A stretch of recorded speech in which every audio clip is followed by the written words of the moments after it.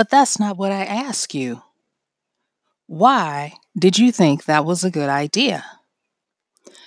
Under the probing eyes of my mother and the heat of her interrogative stare, I sat there with my adolescent mind trying to come up with a good explanation for why I had done what I had done.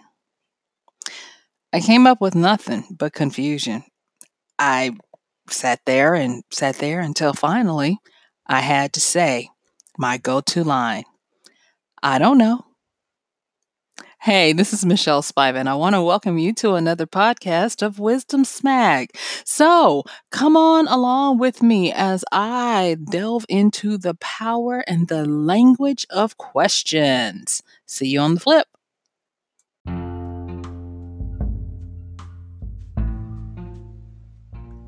Over the years and in many iterations of lessons, trainings, and continuing education units that I've needed to get, I have been able to boil down the essence of what this is all about.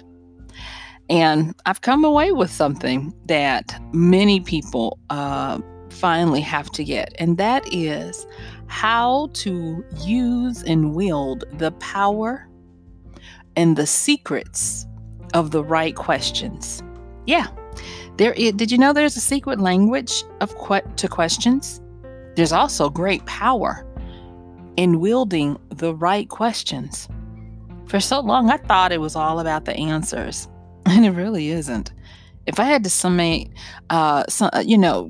really tell you what is the secret to being able to successfully help someone get a new concept, get them to discover something, teach someone something, show them a new belief system, or even a new way of approaching stuff, I would say it's not in giving them the answers or even showing them the answers or teaching them the answers. Nope. I would say it's really about asking the right questions for them to discover the answers. So, in the opening, I talked about a time, and it wasn't just once. This was a compilation. My mother would ask me the dreaded why question. Now, if you're listening and you've got kids and stuff, I'm going to just tell you a little bit about these why questions for just a second, okay? Why questions to children is like taking the breath out of the air. They just evaporate any kind of ability for them to think. And the reason why is because why questions tend to focus on probing ideas. They tend to focus on conceptualized understandings, critical thinking. Now, let me ask you, do you think your 2-year-old, your 9-year-old, or even your 14-year-old, whose their brains are still trying to fuse together on, the left and the right side, do you really think that they are able to give you a question about issues, about thinking before something has happened? I would venture to say, if my lifespan development understanding and training still holds true, then no, they are not able to do that. They are more concrete than theoretical. So why questions? That is a bad idea waiting to happen. That was one of the things that I had to learn. And I mean, in hindsight, I'm not saying that my mother should have known better based on her training. I'm just saying in the heat of the moment, a lot of times an adult will ask someone, whether it be a child or another adult, why did you do that? Think about that. Why did you do that? And then if you go back and you look at it, a lot of times parents, and I mean, I'm just, giving you guys this stuff because to me, it is one of the foundational things that I have to always remember, and I have to always review, especially when I'm going into either a counseling, a consultation, or a coaching session with someone. And it doesn't matter what age they are. Limit my why questions to either rhetorical or as a lead-in that's not related to them to something. So that means, you know, why do people do the things they do? That's a question that someone doesn't need to answer. It's just a rhetorical, you're not looking for something. A lead-in is also, with regards to a why. It's why do you think it's so hard to do X, Y, or Z? That's a lead-in, because that is a question about an initial way to break the ice, which gets me to this thing about the parental use of why with your adolescent kid, okay? Why questions tend to make people have to articulate the intangible, the emotions. I'm not trying to be, gender bias here, but I have actually worked with a lot of men that say they loathe when someone asks them why instead of what or how, or when and where. They loathe it. And it is because why questions have to do with the real question behind them, which is not the why question. So, for instance, icebreakers. And when I say icebreakers, a lot of times people ask icebreakers and they don't realize that they're not asking the person that specific thing. They're asking for something else, whether it's a conversation starter or it's a probing question. And I'm going to be talking a little bit about the real power of questions. But right now, I just want to kind of like focus on the language of questions. And with the language of questions, there are different reasons why we won't even ask a question. So, for instance, a conversation starter is, how was your day? How are you doing? Have you ever gotten those text messages where you haven't heard from someone in a while and they ask, how are you? Now, if you want to be a petty princess like I can be, you can say, fine. Just leave it like that. But how are you? Or how was your day? A lot of times it's not about how are you at that moment. It's not about how was your day. It's really about, I want to talk with you. I want to engage in a conversation with you. And a lot of times people get that wrong. Now let's talk about this why question with regards to the adolescent mind, and not even just adolescents. Sometimes I run into adults that are still unable to make this jump. And I used to wonder about it until I went through a training a few years ago that just opened up a whole new level of understanding. The why question. So when you're asking someone, why did you do that? It's causing them to have to go in and figure out iterations of thought, whether it be creative thinking or critical thinking. It's causing them to have to try to figure out and self-diagnose. I did that because I wanted attention, or I did that because I had let boredom take over and I was looking for something to give me a spark of excitement to reconnect and stay in my body.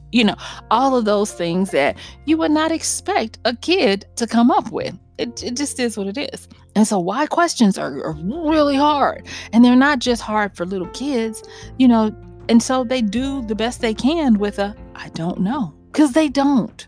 They really don't. And then you ask a why question to someone who is an adult and they are not understanding what you're getting at because you're posing it from your probing of trying to understand them, and you're expecting them to tell you how they work. It's like going to a computer and asking, why do you process the way you do? I've yet, at this particular time, to have a computer tell me why they make the processing decisions they make. It just doesn't happen. It's like you can't really get the thing to tell you how the thing works. You have to go to the maker. Now, I could talk about maker model and all this other stuff, but that's not this podcast, not today. So let's go back to these questions, right? So you have this synchro language of questions. And we've already talked about what the why question does. Even when I'm working with people in a counseling kind of, or a therapeutic, because I'm not a counselor anymore. I'm more of a coach, therapist kind of person, for getting questions to get you the right answers. But I digress. Let me get back on this. Even when I'm working with someone on the power of journaling and how to do a bit of self-discovery, I ask them to refrain from asking source or whomever they are talking to through their journal, whether it be an older self, a wiser self, a god or goddess, or whatever it is that they are talking to, or the universe, whatever. I ask them to refrain from why questions and instead to consider questions of how or what, or even where. And even getting down into the nitty-gritty of it, getting them to ask the questions that cause them to have epiphanies, insights, and intuitive gut punches to their answers. So there's that. So this language of questions is deep, and it's simple and complex and all of those different things. So I want to talk to you a little bit about this training that I went through. And I'm not going to tell you the story about it. I'm just going to tell you the outcome. So I was doing a continuing education, and because of where I was, it was, I guess you could call it volunteering, because I surely wasn't getting paid for it. It was a parachurch organization, and it was connected to a ministry. And so I'm doing a lot of premarital counseling, lots of it. And I'm just like, I need more skills. I need to become more capable in being able to help people, because I don't like to be stymied and stumped and me sitting there looking at them and just asking them why. And yeah, it was a long time before I started realizing what the why question is about. And so I go to this training, and they talk about the different ways people hear what you say and process what you ask. Y'all, this was powerful. So I'm going to go on and give it to you real quick. And that is, people have different ways of processing information at different times. When I first learned this, I thought that these two different ways was how a person always processed something. And no, it's not that. It's just at that particular time how they process. So the two different ways are, you can have an inferred person or thinker, and you can have a literal thinker. Now, in the context of marriage therapy and all of those types of things, and, marriage and family therapy session, at any given time, they wanted you to ask leading questions to see how they answered. So, a question to differentiate the inferred from the literal thinker for that particular session, because they could change on you, was, do you have a name? And if you ask them, do you have a name? Based on how they answered was a pretty good indication of what camp they were in. So, a literal person, if they were a literal thinker at this particular time, and you ask them, do you have a name? Their answer would be, yes, they do have a name. It's literal. You literally asked me if I had a name.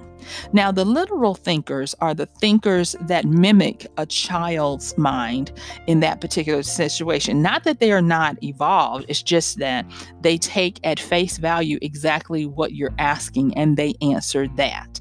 That is why thinking stumps them, because there is no direct, tangible answer or palpable answer or concrete answer for a why question. So, do you have a name? Yes, I do. Now, if you ask this question and they answer, do you have a name? And they say, Sally. Yes, my name is Sally. That's an inferred thinker at that particular time, because they're taking what you're asking and they are internalizing it and coming up with either 1, 2, 3, however many processes after that to give you what you are really asking for. So going back to this, why did you do that? If you're talking with someone who is an inferred thinker, who is connected to themselves, does their work, and you ask them, why would you do something like that?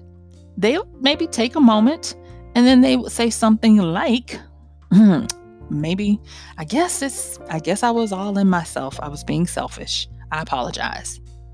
You notice they did not tell you, "Oh, I did this and I did that," because they were able to associate the behavior with a real answer. And so that's the secret language of questions. So I want to hop over to the secret power of questions real quick, because that is where the magic really happens, and how you can get into spaces with yourself and with others that you never thought that you could, just by trying to go and learn factual answers to stuff. Now, when I was in school, in college, because I think no, I you know what, going back, because I was in a magnet school for most of my education until the last few years of high school, I do remember brushing up against this type of questioning. But it wasn't until college, when I was taking ethics classes, logic classes, and things like that, as extracurricular, because I was nosy, that I started seeing these types of questions and the power of them. Okay, so if you will, Socrates, Greek philosopher, great thinker, he's attributed with the Socratic method of questioning. Okay, I'm gonna give you a brief little primer, because we only got a few minutes to go over this. And if you already know this stuff, just bear with me for those who may not. Okay, so the Socratic questions, there's usually 6 types. And those 6 types are set up to do different types of things. But what you need to really kind of understand is the Socratic method is kind of, and everybody calls it a disciplined question. I don't like that. I just want to say that the Socratic way of questioning peels the onion down to the core. It is a way of getting people from that high level literal thinker down to a streamlined inferred thinker. That's really what Socratic questioning is. Okay, so it is a way for people to pursue a thought, meaning to develop it. It's a way for people to discover an insight, meaning that they start to get an insightful understanding of why they do what they do behaviorally. It's a way for people to critically break down a process or an idea or a problem. And so it has a lot of different things. The way I was taught was that to truly do Socratic questioning in a fruitful way, it needed to be systematic and disciplined and deep. It needed to focus and stick with whether it was a concept, a principle, a theory, an issue, or a problem. Getting down and not going off on rabbit trails of other conversations until you and the listener had satisfied what you were looking at. Supposedly, that this was how Socrates would teach his students back in these times, and he would continue to stick on that one path, no matter how difficult, frustrating, or irritating it was. And the funny thing is some kids naturally understand the Socratic method. Have you ever had a kid continue to ask you, "But why? Why?" They ask you, "Why is the sky blue?" It's blue because there's concentration of elements that refract the ultraviolet or indigo rays. But why? Why do they do that? And then they keep on asking you why. Now you see, it's a why question in there. And it helps you to get down to those cores. But there are many other ways to do this, to clarify things. So they have it broken down, and you can see it in different ways. A quick Google search will help you to understand the 6 different types. So they have clarifying questions. They have those questions about an issue or an initial question to open up something.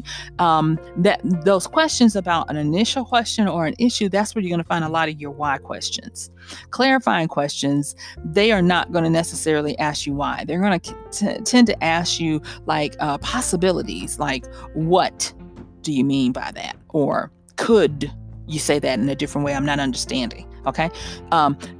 But additional kinds of questions they're going to look for. You'll find these in probing They use a lot of probing types of questions. So they have probing assumptions, probing rationale, reasons, evidence. Those are where you're going to find interrogation style questions used by law enforcement, lawyers, your spouse when you come home late and there's no reason for it. you know so like I said, they look for reason and evidence, and those can have some whys, but usually the whys are not leading into it because they're trying to break down defenses or whatever it is that would be hiding the why question. So they might start off with, what time did you get there? When did everybody show up? What led you to do this? Could you explain that? And then after those, they might start asking why. But for the most part, they are set up to break down stuff so that they can get to the root of something. Okay. So we also have questions that work with implications and consequences. I remember when I was developing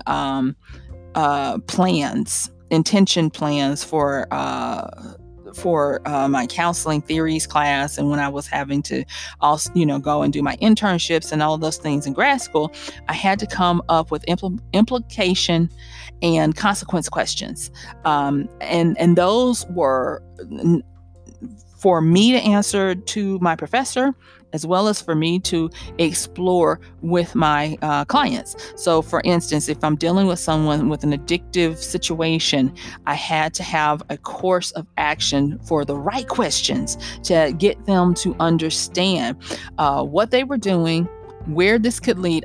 In my mind, I used to call it playing to checkmate.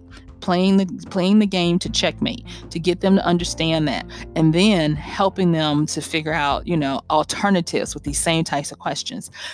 Then you also have questioning the question. These are usually kind of going to be your viewpoint questions, where you try to get people to switch their basic or their locus of focus, internally or externally. You know what? Let me back off of that, because that's going into counseling theories, and that's not what this podcast is about. So I hope I haven't lost you on that. Let me go back. Let me get out of that psychobabble, and let me just say, questioning the question is where you're really just trying to get someone to see a different point of view. Okay, so let me go over those 6 types real quick, and we'll move on from there, because I just really kind of want you to see the power of a question. Okay, so clarify. You can use the Socratic method to clarify a concept for yourself or somebody else. If you have a friend that asks you, why do I always do such and such, and they really want your help, you can use a clarifying concept, a clarifying question.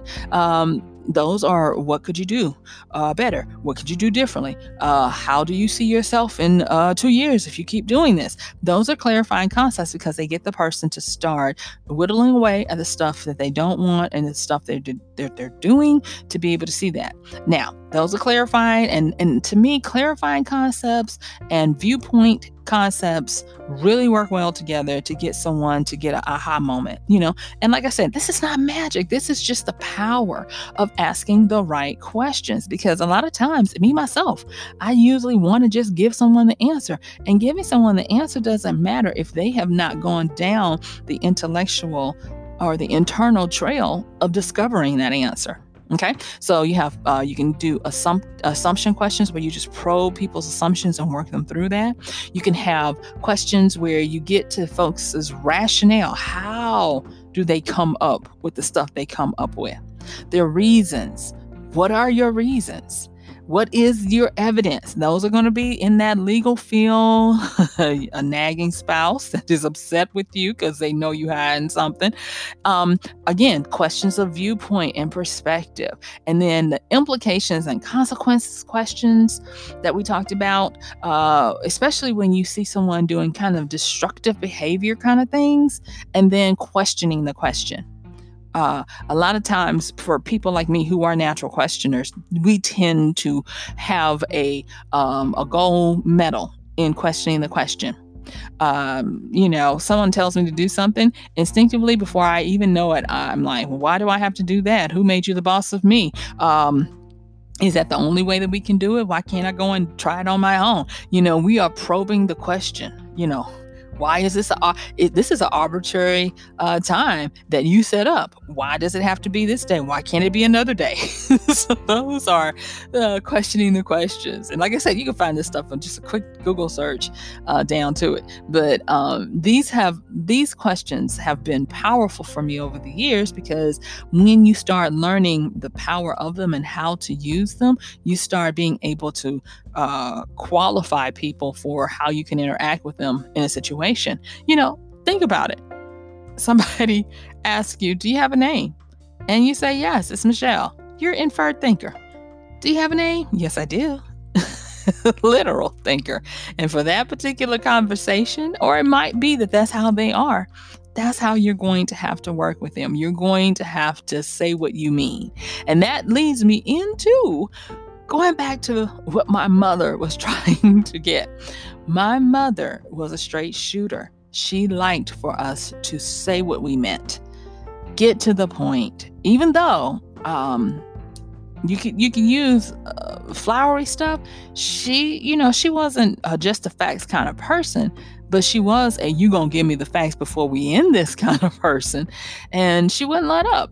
And because she kept asking me these why questions, even as a kid, I had to dig deeper, because I loved my mother and I wanted to please my mother, and I wanted to give my mother a satisfactory answer for my behaviors, for what I was thinking, and all of these different things. And so I think even ahead of time, I was trying to figure out how to do the mental processing to answer her why questions. And because of that, it helped to mold my inquisitiveness, my curiosity quotient, and all those different things that we use to explore our world and to make our lives more vibrant and more alive. And so there is something to this secret language of questions. So what's the wisdom smack?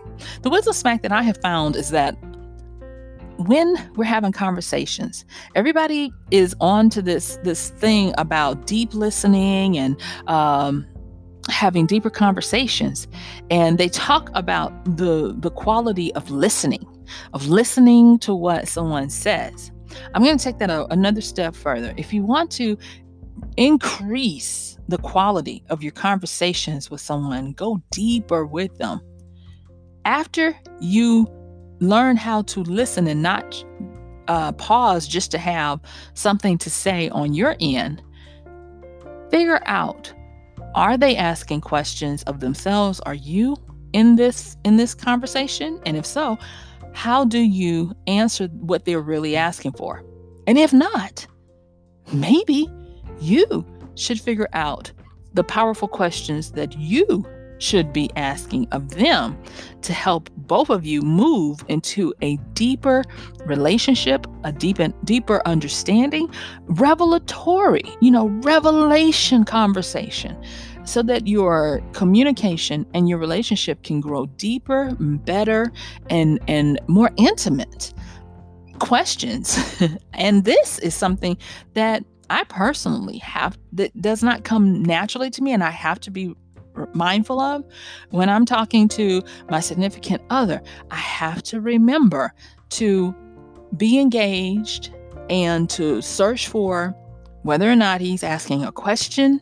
And if he's asking a question, what is the answer that he's really looking for, and vice versa. Teaching ourselves so that we go into deeper relationship, deeper connection, and we are discovering our answers and not just trying to have a ready answer. I'm going to tell you, when you learn that secret language of what the question is really asking, and then you understand how to wield the power of asking the right questions, it opens up a whole nother level and plane of existence in the way you communicate. A lot of times people have issues because they are having two disparate or different conversations at the same time. I look at my interactions with a lot of people, and I look for opportunities to grow those conversations. Have you ever had it where you're talking and you're giving all this information and you're on a deep level, and then you pause and ask someone, "What do you think about that?" And they say, "Oh, it's fine. I don't know." Isn't that frustrating? Very frustrating. And then you do your probings and they get to a certain point and then they clamp back down. "Oh, I'm sharing too much." Isn't that kind of frustrating? Yeah, I thought so. So today, this was my way of being able to share with you one of the most powerful skills that you can have, that it doesn't take much to learn. It's just simply knowing the basics and then practicing. And that is understanding and using the secret language of questions to get to great answers, and the secret power of questions to go deeper and build. So, guess what? My time is up, and I want to thank you for yours. This has been Michelle Spiva with Wisdom Smack, and if you liked what you heard today, please consider sharing, liking, and also comment. Let me know you're out there. Let me hear you. And if you really like this, I would love for you to support us by using our Amazon link when you do your Amazon shopping at michellespivacom/AMZ. That's it for today. Bye.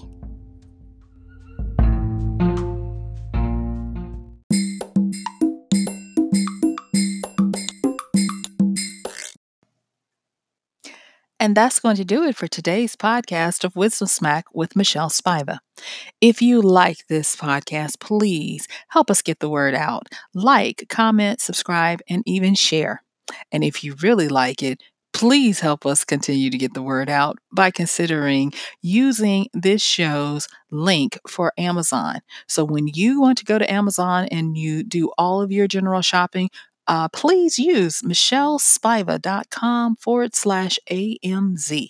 It's simple as that. It doesn't cost you anything extra, and this show might receive a little bit of commission that will go towards helping to further get these episodes out to you and to others. So thank you so much for listening. This has been Michelle Spiva with Wisdom Smack. Bye.